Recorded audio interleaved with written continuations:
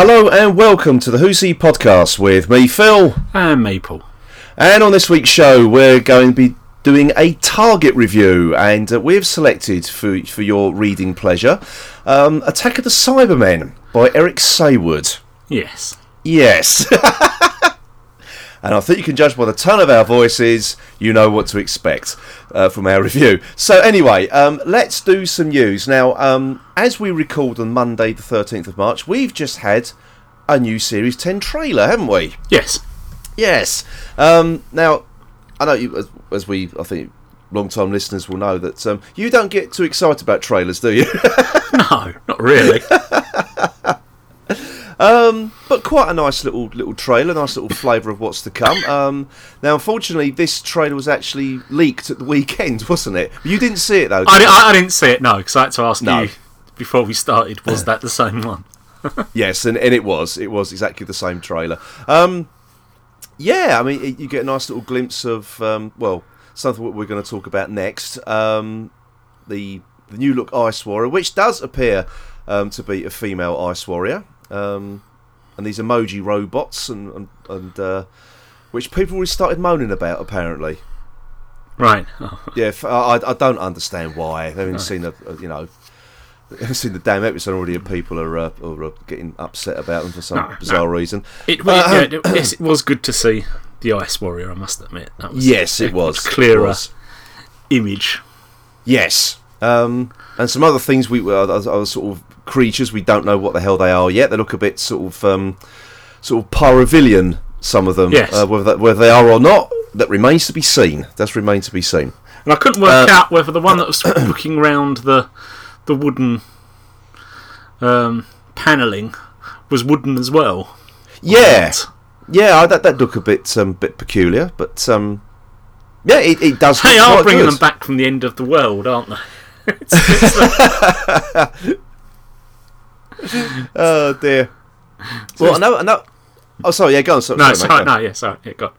Well, what I was going to say, I mean, along with the new trailer, that the BBC also released a new image as well, which is of the Doctor and Nardole sort of trying to rescue Bill, it seems, from sort of ice-covered water, which might tie into one of the episodes, which I think belongs when the Thames froze back in the 1800s or something. Right. But it all seems to heavily reference Mars as well, doesn't it, in this picture? Mars and Earth.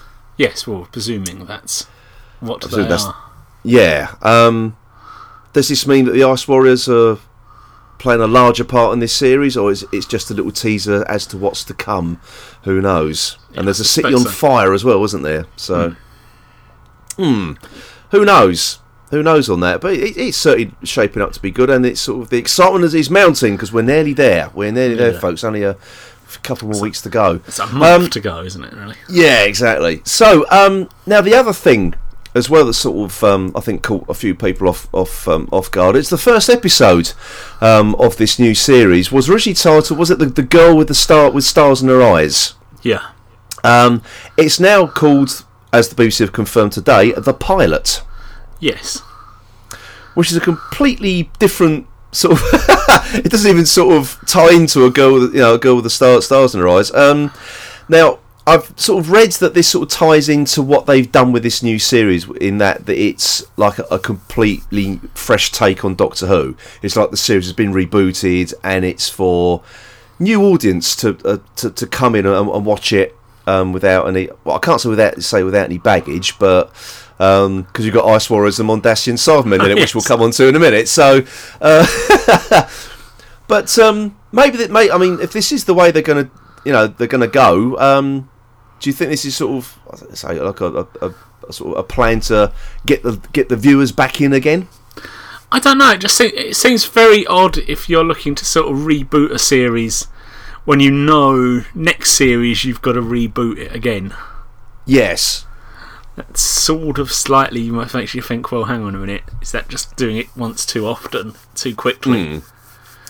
Well, maybe it's sort of reboot from the point of view you're seeing it through a new companion's eyes, aren't you? Yeah. Because, I mean, for the last few series we've had Clara. Yeah. Sort of spanning two Doctors, so I suppose it's sort of like starting all over again to a certain degree.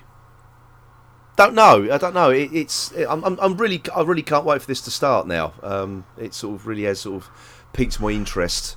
I think mainly because it's Capaldi's last season more than anything else. Yeah, and you sort of want him to go out with a bang, really, don't you? Oh yeah, definitely. I think a lot of people do. I think a lot of people have been disappointed by his last two series. I haven't, personally. I've very much enjoyed it, and I just hope this will sort of silence some of the naysayers. Really, I really do. But now, as we just briefly discussed while we were last off air, we had a nice sort of image of Capaldi with Mondasian Cybermen, and not just any old Mondasian Cybermen, but the 10th Planet Cybermen, the original Cybermen. Yeah, I mean, I must admit, actually, that's the one thing in the trailer. I wish they could have got that trailer out before they released this as an image, just because that glimpse of them in the trailer would have just been... Wow. Yeah. It really would have been, wouldn't it? It really would have been. Interesting, this, because now this has sort of led us into a bit of a theory, hasn't it? We were talking about this in the pub on Saturday night, weren't we? And if we'd taken a recorder with us, we could have just... You could have just done the news there and then, really. Yes. It saved ourselves a bit of trouble tonight, really. Now, we've got a bit of a theory. We actually reckon that Capaldi will regenerate at the end of this series. Now, I don't think we're alone in this, and the reason we're saying it is because of the Mondasian Cybermen, isn't it? Yeah, it's just the whole, and particularly the 10th planet. So is that going to be like, does he really want to go and sort of recreate Hartnell's last story, and as his last story? Well, this is it, because apparently this is done as I think Moffat's written this for Capaldi, because it was he wanted to have these Cybermen, this particular version of Cybermen, in his final season. So whether we're just reading too much into it, I think it's quite a nice little theory, isn't it? And if they do it, I mean, if they are trying to keep, let's suppose that they have actually cast the new Doctor. And this is just this whole thing about he's going to be doing the Christmas special, mate. This is a massive rug pull. Yeah. Who knows? It'd be a good one to do. We just couldn't work out what they'd do at Christmas, though, could we? Because obviously Moffat wouldn't want to be directing. Well, say he wouldn't want to, but it'd be a bit odd for him to direct the first episode of the new Doctor. Exactly. Which is, I think, what we're alluding to is this whole thing about Capaldi and Moffat are both going to bow out at Christmas is a massive red herring. Yeah. It's just a wild theory that we've just sort of, just because we've seen some Mondasian Cybermen and come up with this. But I think Chris Chibnall is going to step in and do the. We was trying to work out when they film the Christmas special, and do they start filming that before episode 12 is shown? Because that would be the tester for it. Well, because you could get away with doing one scene with a new Doctor that people wouldn't see, whatever. But you'd be pushed to do the Christmas special with a completely new Doctor without it leaking. Yeah, I mean, I really do hope they do try and film without the Christmas with a new Doctor, and this is just going to be a massive surprise for everybody. I mean, our other theory was that the Christmas special would actually just be an updated version of Canine and Company. Handles and Companies. Yes. Oh, yeah. That would be a twist, wouldn't it? Yeah, no, it's just a sort of little theory we had, because it's sort of like, this was sort of Capaldi's wish, before he bowed out, was to have them, and because they sort of they did for Hartnell's Doctor. Yeah. Whether they're going to do for Capaldi's Doctor as well. It does seem to be set. Some of the set photos I've seen. Actually, no, I'm not going to say that because it might be construed as spoilers. So I'm not going to. I've seen some photos of the filming, which I'm not going to go into, to be honest, because I think it is a spoiler. it's out there if you want to see it. To be honest, there's loads of people snapping away on the in Cardiff. So, but I think what a lot of people are hoping for is this is like an adaptation of Spare Parts. Yeah. Which I don't think it will be, to be honest. Because I think if you're going to do Spare Parts, then just do Spare Parts. Really, if you're going to do it, because it's such a great story. Yeah, I don't know. It's a difficult one, isn't it? Because apparently, isn't the vinyl version of that being released during the while the series is on? Is it? I haven't heard that.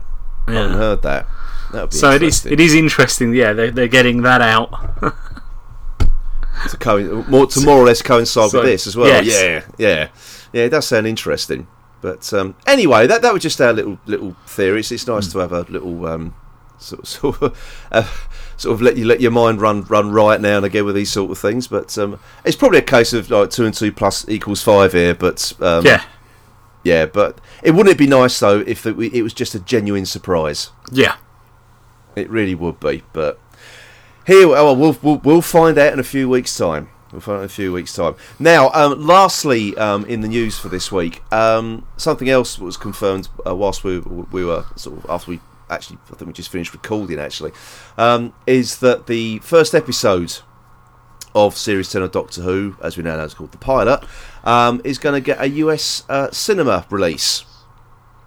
So at the moment it's just in the US. I don't think they didn't do it for the UK last year, did they? Or year before now, I should say. No.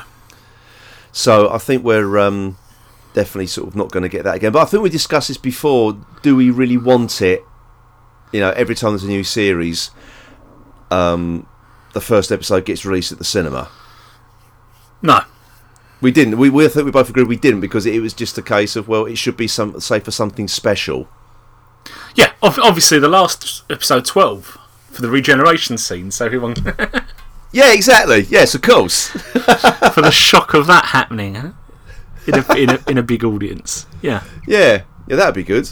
Because I mean, when we went and saw Day of the Doctor, there were some people who hadn't actually watched it on transmission, because we went to the pictures after, didn't we? Yeah. After it had aired, and there were people who hadn't seen it on the telly, and just to listen to them when they saw Capaldi's eyes when he went to No Sir All 13, and then when Tom Baker walked on the end as well. Yeah.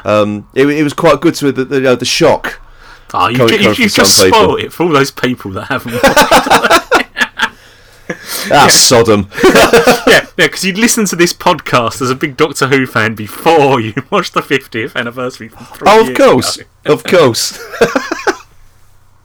Well, you know, people do hang on our every word, Paul. You know, come on. You know, if we don't talk about it, mate, then it doesn't exist. It doesn't exist. It's not worth talking about if we don't talk about it. So, oh dear. Yeah. So I mean, I don't know if it's going to be shown anywhere else around the world, but it's been organised by Fathom Events, who I think arranged it last time. Yeah. As well. So. So there you go.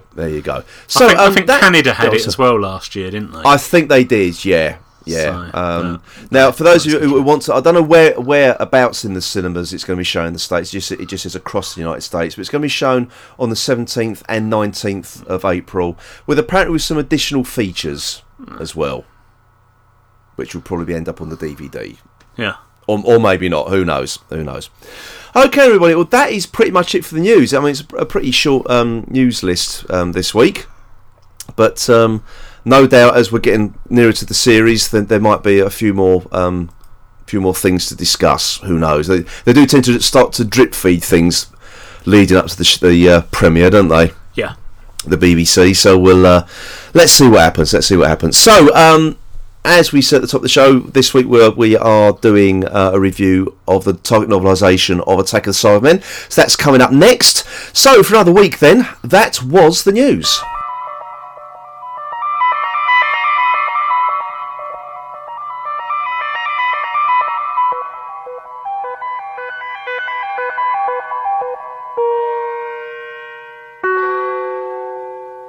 Right then, everybody, it's time for another Target review, and of course this time we are doing Attack of the Cybermen, written by Eric Saward.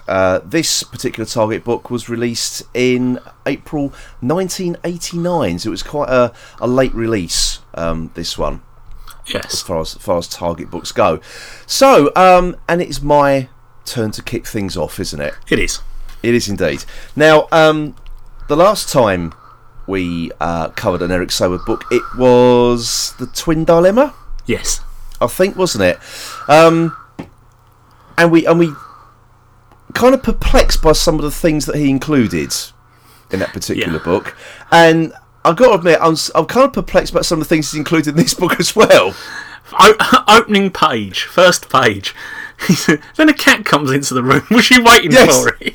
I was waiting for the cat. If anyone who has read the novelisation of The Twin Dilemma, there's a section in that book which has got nothing to do with the story, but he decided to write a little couple of paragraphs about a cat in the garden hunting something and looking up at the stars, basically. And knowing what's going on in the universe. Yes, indeed, and it had no bearing on the plot whatsoever. And lo and behold, another cat makes an appearance. I'm going to want. Is this a meme in Eric Saward's books or something? There's got to be a cat in it at some point. I don't know, but it just did. I thought, oh, come on, please. It's sort of at the bottom of the first page, and you just wanted to turn the page to find out where we got the cat's perspective on what was going on. I reckon he's sponsored by Whiskers. For those you don't know, Whiskers is a brand of cat food in the UK. I don't know if it's available across the rest of the planet, but ask your cat, he might be able to tell you. There's nothing wrong with being sponsored by Whiskers. If they want to sponsor us, we're quite happy to take any money. Quite happy. I do actually have a cat. He doesn't actually like Whiskers, so. Oh, you've blown that! I'm trying to line up a sponsorship deal, and there you are. However, if the makers of James Well Beloved are listening, our cat loves it. I'm telling you. But also only a cat. We get a mouse as well in this one, don't we? Yes. He's addressed the cat mouse balance here. Is that the yin and yang he's got there of the animal kingdom? Oh dear. But the one thing I thought, well, why include this? And I think this is again in the opening sort of page. It's the Charlie Griffiths character. Now there's a big change in the book version to the TV version, because Charlie Griffiths on the TV version is basically Brian Glover. Yes. A very bald, thick-set Yorkshireman. Of him, like middle-aged, but in the book he's 35 and lives with his mum. Yes, and he's a bit of a flash so-and-so as well. It seems. But why Eric Saward felt the need to say he was watching an effeminate man on breakfast television? Yes. Now, considering this was from 1989, you could have accepted it had it been written at the time, perhaps even, you know. Yeah, I just thought, who are you referencing there? Was he talking about? It was that weatherman. Was it Francis Wilson? He used to be on BBC Breakfast. I don't He wasn't effeminate though, was he? It just needs anything like that. I mean, why do it? I know. Well, why? Oh, that just really perplexed me. If this had been a 70s Target novel, you'd have said, well, it's what was said then. Exactly. Now, by the time this comes along. Well, no. I mean, the 80s were still a little bit dodgy with its, but by early 80s, political correctness was quite sort of firmly set in everyone's psyche, wasn't it? Yeah. So, yeah, I can't think. Why and you could understand. Well, you couldn't understand it, but there would have been some point to it had it been a character, and he was trying to shorthand describe what the character was. Yeah. By stereotyping him. Yeah, but exactly. It was just that completely throwaway line. Yeah, and again had absolutely no bearing on anything, did it? No. Absolutely nothing. It's just peculiar. It's just really, really peculiar. However, it sort of goes on a little bit more, and it's a little bit different. You get a lot more of a because in the TV version you just see this. I don't know if it was a full Cortina or not, or like a full Granada pull up, and you've got Lytton's gang already in the car, aren't they? But in this, you've got them all meeting up and not really talking to one another, and it's completely different order of everything, isn't it? Because basically, what you get is the first 4 chapters are basically just the gang, and it's basically a crime thriller. Yeah. There's nothing really in there that's... I mean, because the Doctor doesn't turn up till the 4th chapter. No, exactly. The Cybermen, just literally as the Cybermen turn up. So, it isn't... The first 3 chapters are just a complete, just sort of cops and robbers caper. It is. He spends a lot of time sort of setting that up, really, doesn't he? Now, I'm beginning to wonder whether he did that because he wasn't able to do that in 2 45-minute episodes. It was quite interesting. What was I found really strange about this was I can accept, to put some background in. Let's have some background on the characters. I quite liked the picture it painted of the 2 of him and what was his name? Payne. Yeah. I quite liked the fact that they didn't like each other and they was totally different characters to that, and it set that up. Well, wasn't Payne sort of the one who owns the garage? Yeah. That they went to, and he was the one who just did a few dodgy motors now and again. He wasn't a wheelman or anything. He just sort of like got you a motor if you needed one. Yeah. Kind of thing. So I mean, as you say, from that point of view, it was good to sort of give everyone a bit of a background and sort of establish some sort of relationships between them, which is what you expect the book to do, really, wouldn't you? Yeah, and I've got no problem with that. It just seemed to be odd. Then we lost bits from the TV. You can't understand why it needed to lose bits that were in the TV show. Actually, we didn't have the 2 sewermen at the start. No, they're completely gone. Not even... Which actually, looking back, I can sort of understand it because there wasn't any necessarily need for them. And it sort of works, I think, slightly better that the fact that the Cybermen coming through the wall is more of a surprise later on. Yeah. Admittedly, it would have been more of a surprise if the story wasn't called Attack of the Cybermen. Cybermen. Well, I think this is another... I mean, obviously, we read the book and then we go and compare it to the DVD version. Yeah. And one thing that's sort of... This is called Attack of the Cybermen. There's not a lot of attacking going on, is there? No. Really, I'm still struggling to figure out why it's actually called Attack of the Cybermen, because there is no attack by the Cybermen whatsoever, unless they're talking about the previous invasion of Telos or something. I've got no idea, but it's sort of... Well, I suppose they're leading up to an attack, aren't they? This is actually what gets stopped. But you can't exactly call the book leading up to an attack of the Cybermen. Well, I mean, I think it would have been even more of a spoiler title if they said the failed attack of the Cybermen. Attack of the Cybermen postponed to bad weather. Yeah, that's just weird. It's just really weird. It's just not a lot of anything going on, really. And I think this is my problem with the story. Because we did a commentary for this as well, didn't we? Yeah. A few years ago.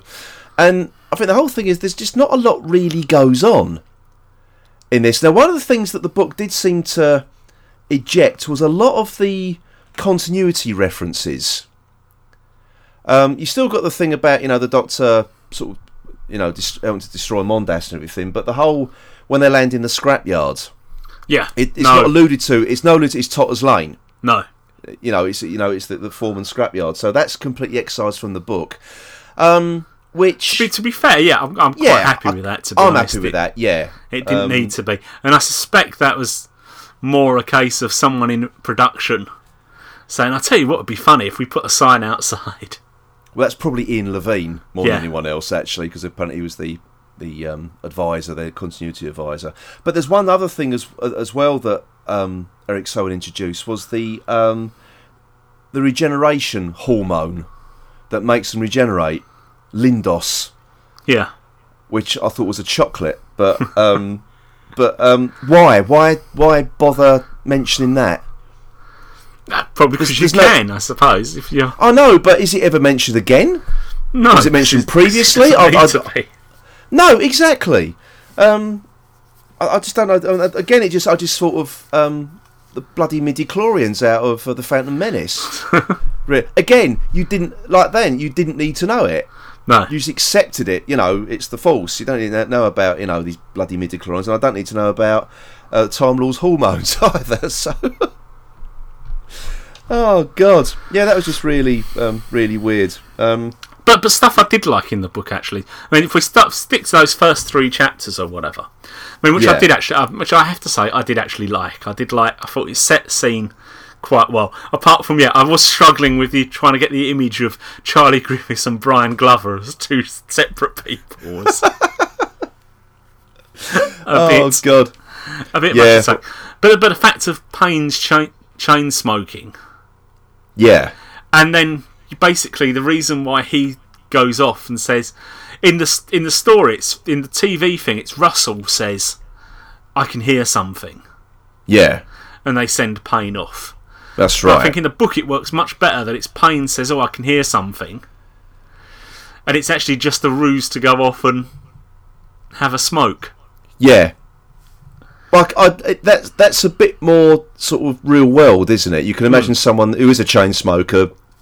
I'm dying for a cigarette, and then just nipping off for a crafty ciggy. Yeah, So that and gets that caught, works. Basically. Yeah, basically. But I say it wouldn't be Eric Saywood, really, because you get to chapter 2, and one character, in this case Payne, has their spinal cord snapped. Yeah.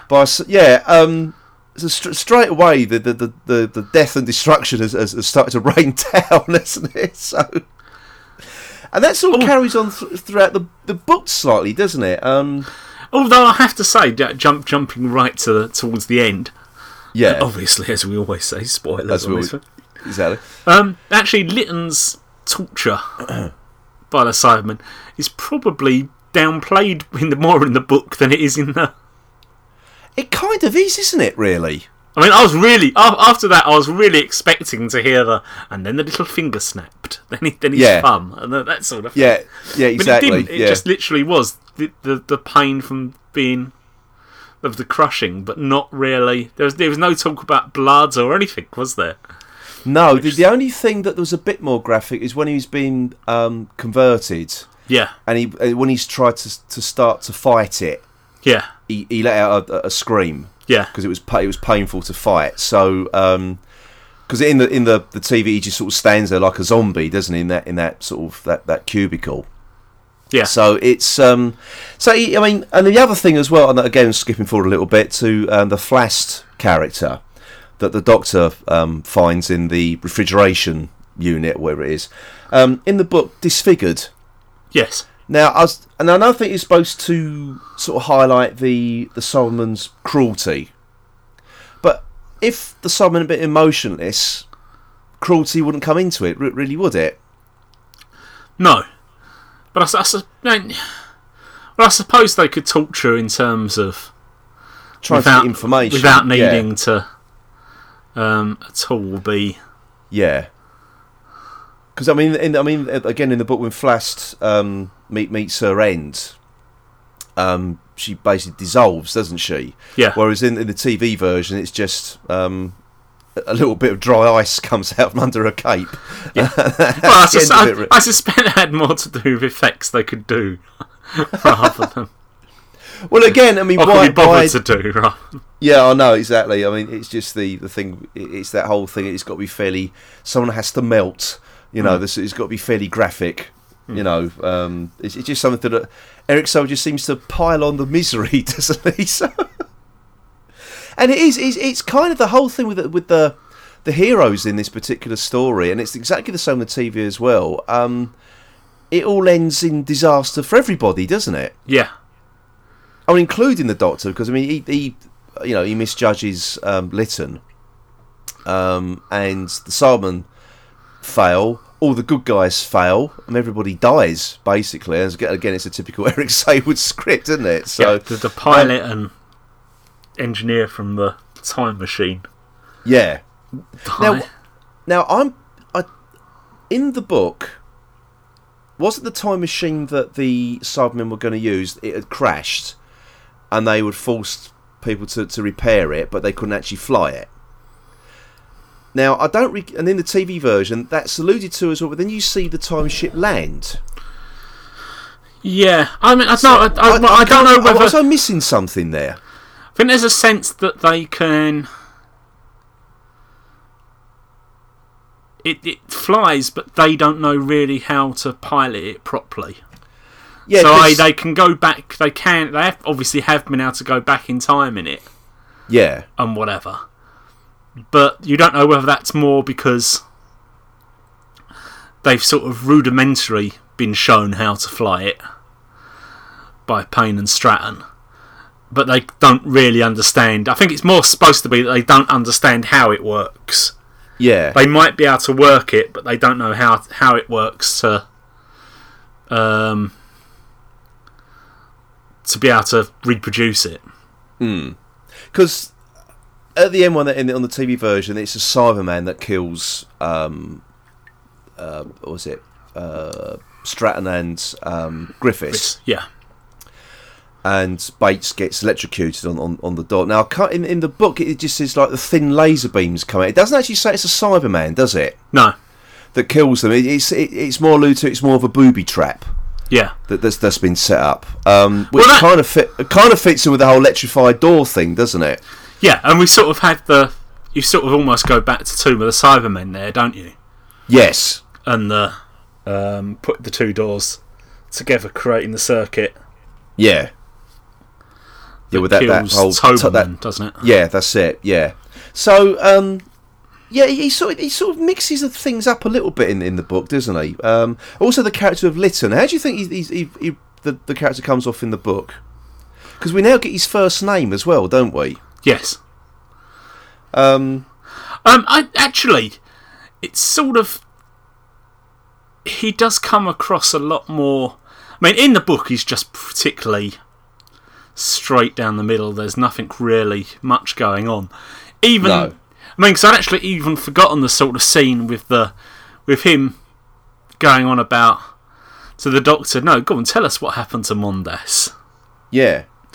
But it's played much more in the book, isn't it? The fact that he's actually starting to enjoy. You get him enjoying himself in this situation, don't you? You do. Yeah, you do. You do. Because even Griffiths says, you get the Griffiths thinking, don't you, that all the time on Earth his face hardly broke a smile. Yeah. And now he seems to be quipping quite regular. Yeah. And so Griffiths wasn't too sure whether he liked Lytton smiling. Didn't he? Sort of like, yeah. So as he preferred, he sort of knew where he stood when he would just remain straight-faced all the time. Yeah. Which I thought was quite interesting. Now the other thing, as well, there's a couple of things that I think are missing from the TV version. Is Peri like carrying a gun in the sewers? Now she doesn't do that, does she, in the TV version that I can recall? She does handle a gun at one particular when she's got the two policemen. Yeah. She has one of them at gunpoint. But I don't recall her handling a gun in the sewer. I don't know. TV. I think she does put it in her pocket though before they set off down. Oh, do you know what? I cannot remember. Because I made a note of that. Yeah, I made a note of that when I was sort of reading the book, and I just put 2 question marks against it as well. So I can't actually remember whether it was actually in the TV version or not. Because certainly the only gun that's used is Payne's one, isn't it? Yeah. That they've obviously taken from his body. That's right. That, yeah. Russell uses then on the Cybermen in the TARDIS. Yeah. Which actually, that scene is pretty much played down a bit to a certain extent. The shooting of the Cybermen on the TV through the mouth doesn't get mentioned in the book. No, it doesn't. No, that you're right. That is played down. Actually, there's a few things in the TARDIS that have sort of changed somewhat as well. There was a bit where Griffiths and Lytton start to argue, and Perry steps in between them. Yeah. To basically stop a fight, because it's the Griffiths is because Lytton's he does in the TV version, and I think he does it slightly more in the book. He's continually needling Griffiths all the way through, isn't he? This is the thing, isn't it? This is the change in temperament of Lytton. Yeah. Once they actually encounter the Cybermen, because Griffiths is more. He's sort of like he knows how to handle himself in a fight, and he was quite willing to have a go at Lytton at this point. And it was only Perry that steps in to sort of split them up. Yeah. Which I thought was an interesting thing to do. But also the distress call to the Time Lords. Yeah. Now, that's never explicitly mentioned, is it, in the TV version? No, other than he does... He does send a distress call. He doesn't actually say who to. Yeah. Now, I don't know if you're supposed to assume it's the Time Lords, but it is explicit in the book. It says he's sending a call, distress call to the Time Lords. Yeah, and while they might not be bothered about him, they'd be bothered about the fact of the Cybermen getting hold of a TARDIS. Yeah, exactly. Which actually sort of makes more sense to the conversation with Flast and in the freezer room. Doesn't it? The fact that when he realises actually, while he's waiting for the Time Lords to come and rescue him, actually realises that he's the person the Time Lords are sending. Yeah. So there's a couple of sort of decent little twists in this, but I don't know if it really adds anything. No, to the overall story, really. It was. I read it really, really quickly as well. There wasn't, as I say, there's not an awful lot to it. No, to be honest. I think it did. I think it did flow better as a book than it did as a TV.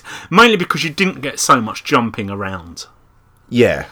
When you watch the TV series after reading the book, you realise just how you'd have one scene of Lytton, one scene of the Doctor, one scene of Stratton and Bates, and jumping backwards and all over the place.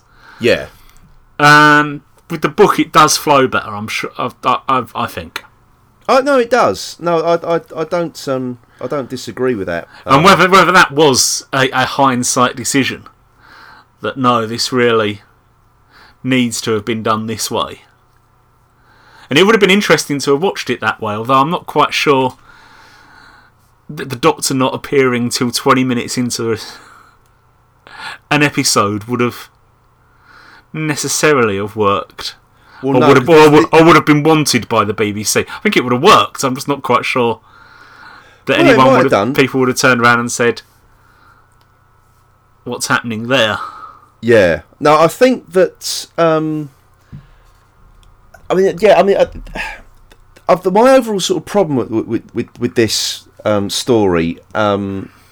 There's a couple of, especially in the book, there's a couple of things he kind of screws up, really. There's the bit where he describes about the workers on Telos have all been sort of partially cybernised. Yeah. But and then later on in the book, I think it's Bates, isn't it, who shows off his cybernised arm. Yeah. And everything, but. In the book, that's like a shock reveal on the TV, isn't it? That particular bit, you don't know at that time that he's got both their arms and legs have been removed, but he gives that away in the book. So again, it's just that little twist, and he's ruined it for himself, and I can't actually figure out why. To be honest, he would do that. But my other problem in this story as well is actually the Cybermen. And there's one particular comment that just sort of sums it up. Is when the Kryans are trying to get Perry back onto the TARDIS, and they said the Cybermen will be easy to destroy. I think that's the problem, because once they get to Telos, the Cybermen dropping like flies. Yeah, they don't appear to be an unstoppable force. And the Cyber Controller is, I think, one of the other things that maybe works slightly better is the Cyber Controller, because he's only really sort of alluded to in the book. You don't see in the TV version, you see a lot of him, don't you? Keep cutting back to Cyber Control. But in the book, he just sort of like, you're going to be taken to see the Cyber Controller. And there's not a lot of action happens in Cyber Control. No. In the book, to be honest. So, and I think the saving of Mondas is played up more in the book as well, I thought. Particularly from the Cyber Controller. Yeah. And I don't know if it is because I think the sound mix on the TV version, I don't know if it was just me or you thought the same, is that to try and understand what Michael Kilgareth was saying once his voice had been modulated, it was pretty difficult to understand. Now, whether I missed all the Mondas conversation because I couldn't understand what he was saying half the time. No, I don't think so. I think it was just more... Yeah, there seems to be just more a case of... Well, he seems to be... In the TV series, he seems to be... There's not actually much of an idea that they're not in the same place all the time, is there? Because it's so interlinked. Yeah. Whereas in the book, you have got pretty much the cyber leader on Earth. Mm. And really, it's not until you get to Telos that the cyber controller comes into it. Yeah. But it's in the book, the Cybermen don't really play a massive part in it. They're just sort of spoken about more than actually sort of anything really written about them. No. They're spoken about by the other characters. You know. They are really supposed to be a reduced service, so to speak. Yeah, yeah, exactly. Yeah, which actually in the book is good because Lytton realises early on after capture. Yeah, from what they're saying that they just haven't got the men power to do what they want to do. No, because I think because you've got the whole thing, the Kryans have been sort of tampering with the freezers, aren't they? Yeah, really. So, or have put something into the whatever it was that they was using to sleep poison, or whatever. Whatever it was. Yeah. Which was and had sent the ones that they revived being revived mad, basically. Yeah. Yeah, well, I mean, that's certainly come across on the TV anyway. But, yeah. But there was just one sort of last thing, sort of note I'd sort of put down really, and that was the when going back to when Griffiths died. In the book, he died with a big grin on his face because he had £2 million worth of uncut diamonds in his pocket, and he sort of like he died going out in style. Yeah. And I sort of kind of quite like that, to be honest. You know, he just sort of like, oh well, I've got cash on the hip, and and he sort of, I suppose in his mind he died a heroic death, didn't he? Yeah. In his mind, but in the in the TV version, it's just a big mad panic to get away from the Cybermen coming out the door. So, yeah, I mean, there's. I mean, other bits. Just the other bit that actually struck me was different from the TV that just wasn't included in the book. The need to get a cyber head. That's true. Just not there at all in the book. It's not, is it? And actually, that was quite a good... That's one of the things that made sense in the TV version.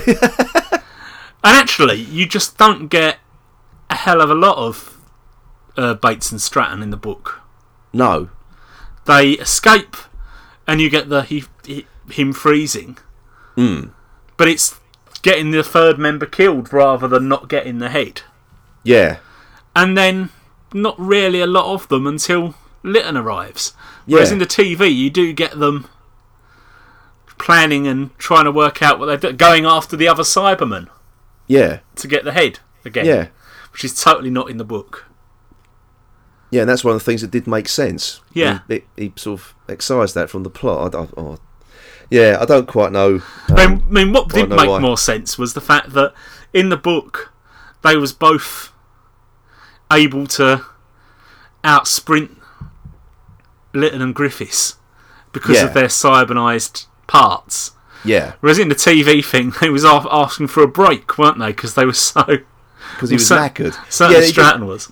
Yeah, it didn't make any sense that because he sort of they said both later say to Griffiths and Lytton that they've their arms and legs have been replaced, and as you say he's waiting to get his breath back. So I can't go on. I'm too tired. Yeah. So I think the book did clean up things. I mean, that was the main one, actually, I thought, because that was actually a reasonable plot point. Because there is no sense to what Stratton and Bates were going to do once they'd escaped, was there? No, or how they was going to get into cyber control or whatever. Yeah. But that actually did make sense, that, yeah, they was going to... Obviously, because they had the arms and the legs, all they needed then was to get the body costume bit, which they probably had as well, and just get a head to clear out to put on, to be prisoner and escort. But yeah, just totally not just couldn't be bothered with it. You almost got a feeling he just couldn't be bothered with it. You do get the feeling the bit he enjoyed was the cops and robbers bit at the beginning. And all the killings. Yeah. And once we sort of got into space, once we got on Telos, he wasn't really that bothered one way or the other. No. It did kind of seem that way, didn't it? Yeah, because I quite like the bit, getting back to the bit I do like is the cops. The fact that going through the whole police procedure, how did the police end up getting there? With why they didn't arrest him. Yeah. Even to the muddled thinking that let him have that much explosive. Yeah, just because they just didn't understand. They was just so totally confused by who Lytton was. Well, maybe that he was more interested in writing, as you say, a crime thriller. Yeah. Maybe sci-fi is not his forte. I don't know. I think he'd have really liked just to have jettisoned the Telos bit and just let's have the crime caper on Earth. Yeah, I mean, we barely mentioned the Doctor or Perry in this, have we? And well, because they're not in it a lot. To be honest, they're not. He's more interested. He's more interested in Lytton, than anybody else. Because I'm assuming it's his character. Yeah, that he created for Resurrection of the Daleks. So, I don't know. I don't know. It's. I can't really comment about the Doctor and Perry in this book. To be fair, no, they're just sort of there, aren't they? You could have substituted for any two other characters, really. Just changed got rid of the TARDIS for something different. It was just it's just peculiar, very peculiar. That's I mean, the bit about the Doctor, where the Doctor and Perry are involved, is the relationship between the Doctor and Perry, which is totally unnecessary to the story. Yes, indeed. Actually, talking of Perry, the one thing that was removed in the book was the cliffhanger when the Sovereign threatened to just march in after they killed Russell, and said, "Right, kill her." Yeah, as well. That was completely missing, wasn't it, from the book? So I don't know whether you don't really need a cliffhanger. It would have been a way to end the chapter, put it that way. And the fact, that he sets the TARDIS to self-destruct. Yeah. Unless they release her. Well, that was missing from the book completely, wasn't the self-destruct bit? Yeah. Yeah. The only thing you get there is the more explanation to the message to the Time Lords. Yeah. It is almost as if they did basically tell him, you've got so many words you can use. But it was though. You did get the feeling to put something in, he had to take something out. Yeah, you can have you can have 5,000 words. Yeah. No more, no less. Yeah. There's permission should you choose to accept it. But yeah, it did come across like, because he did seem to excise out the things that kind of made sense. Yeah. So because we got Griffiths' background, then we had to lose the cyber head. Yeah, exactly. So, I mean, as far as I know, we've sort of discussed it in detail and probably ruined it for everybody. But would you recommend this book? I'd recommend it more than the TV show. Well, I recommend this more than the Twin Dilemma. Put it that way. Yes. and unless you really like cat space talk. The other change in this for reasons, the smallest change possible. When Lytton says which planet he comes from, Griffiths turns around to him, and in the book he says you came from North London, and in the TV series he said you came from Fulham. Fulham, yeah. Why? Why did he feel he had to change that? I don't know. Maybe Fulham Council. Umbridge at the TV version or something. I don't know. Yes. I've got no answer for that. They just thought it's just a change for the sake of making a change. It is really, isn't it? It is. Oh God. Oh well. Never mind. It's another target book crossed off the list. Put it that way. And it wasn't. Well, I'll put it. I wasn't expecting anything else, to be honest with you. I kind of expected what this book was going to be, particularly after the last Saward book we reviewed. So, I think it was better than I expected, to be honest. Yes, but indeed.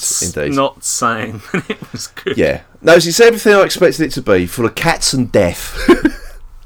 And that's damning with faint praise. I've no idea, but.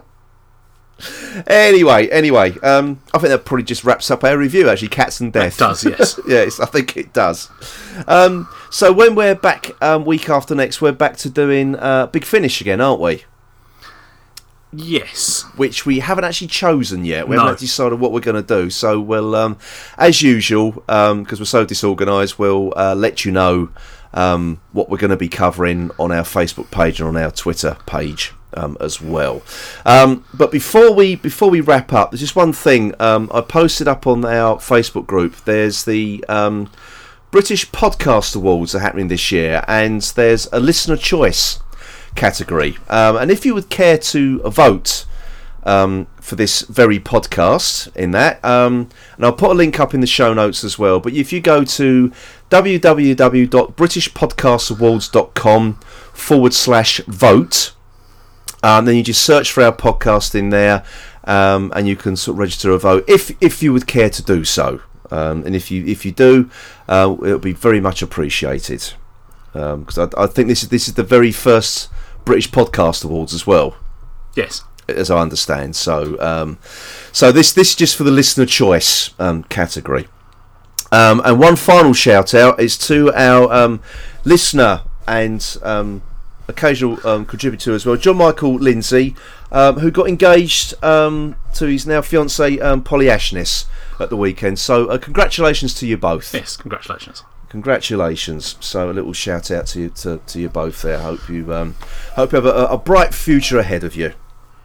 So that's what I'm going to say. So I think that pretty much wraps it up then, doesn't it? It does, yes. It does indeed. So until next time then, it is goodbye from me, Phil. And goodbye from me, Paul. Goodbye.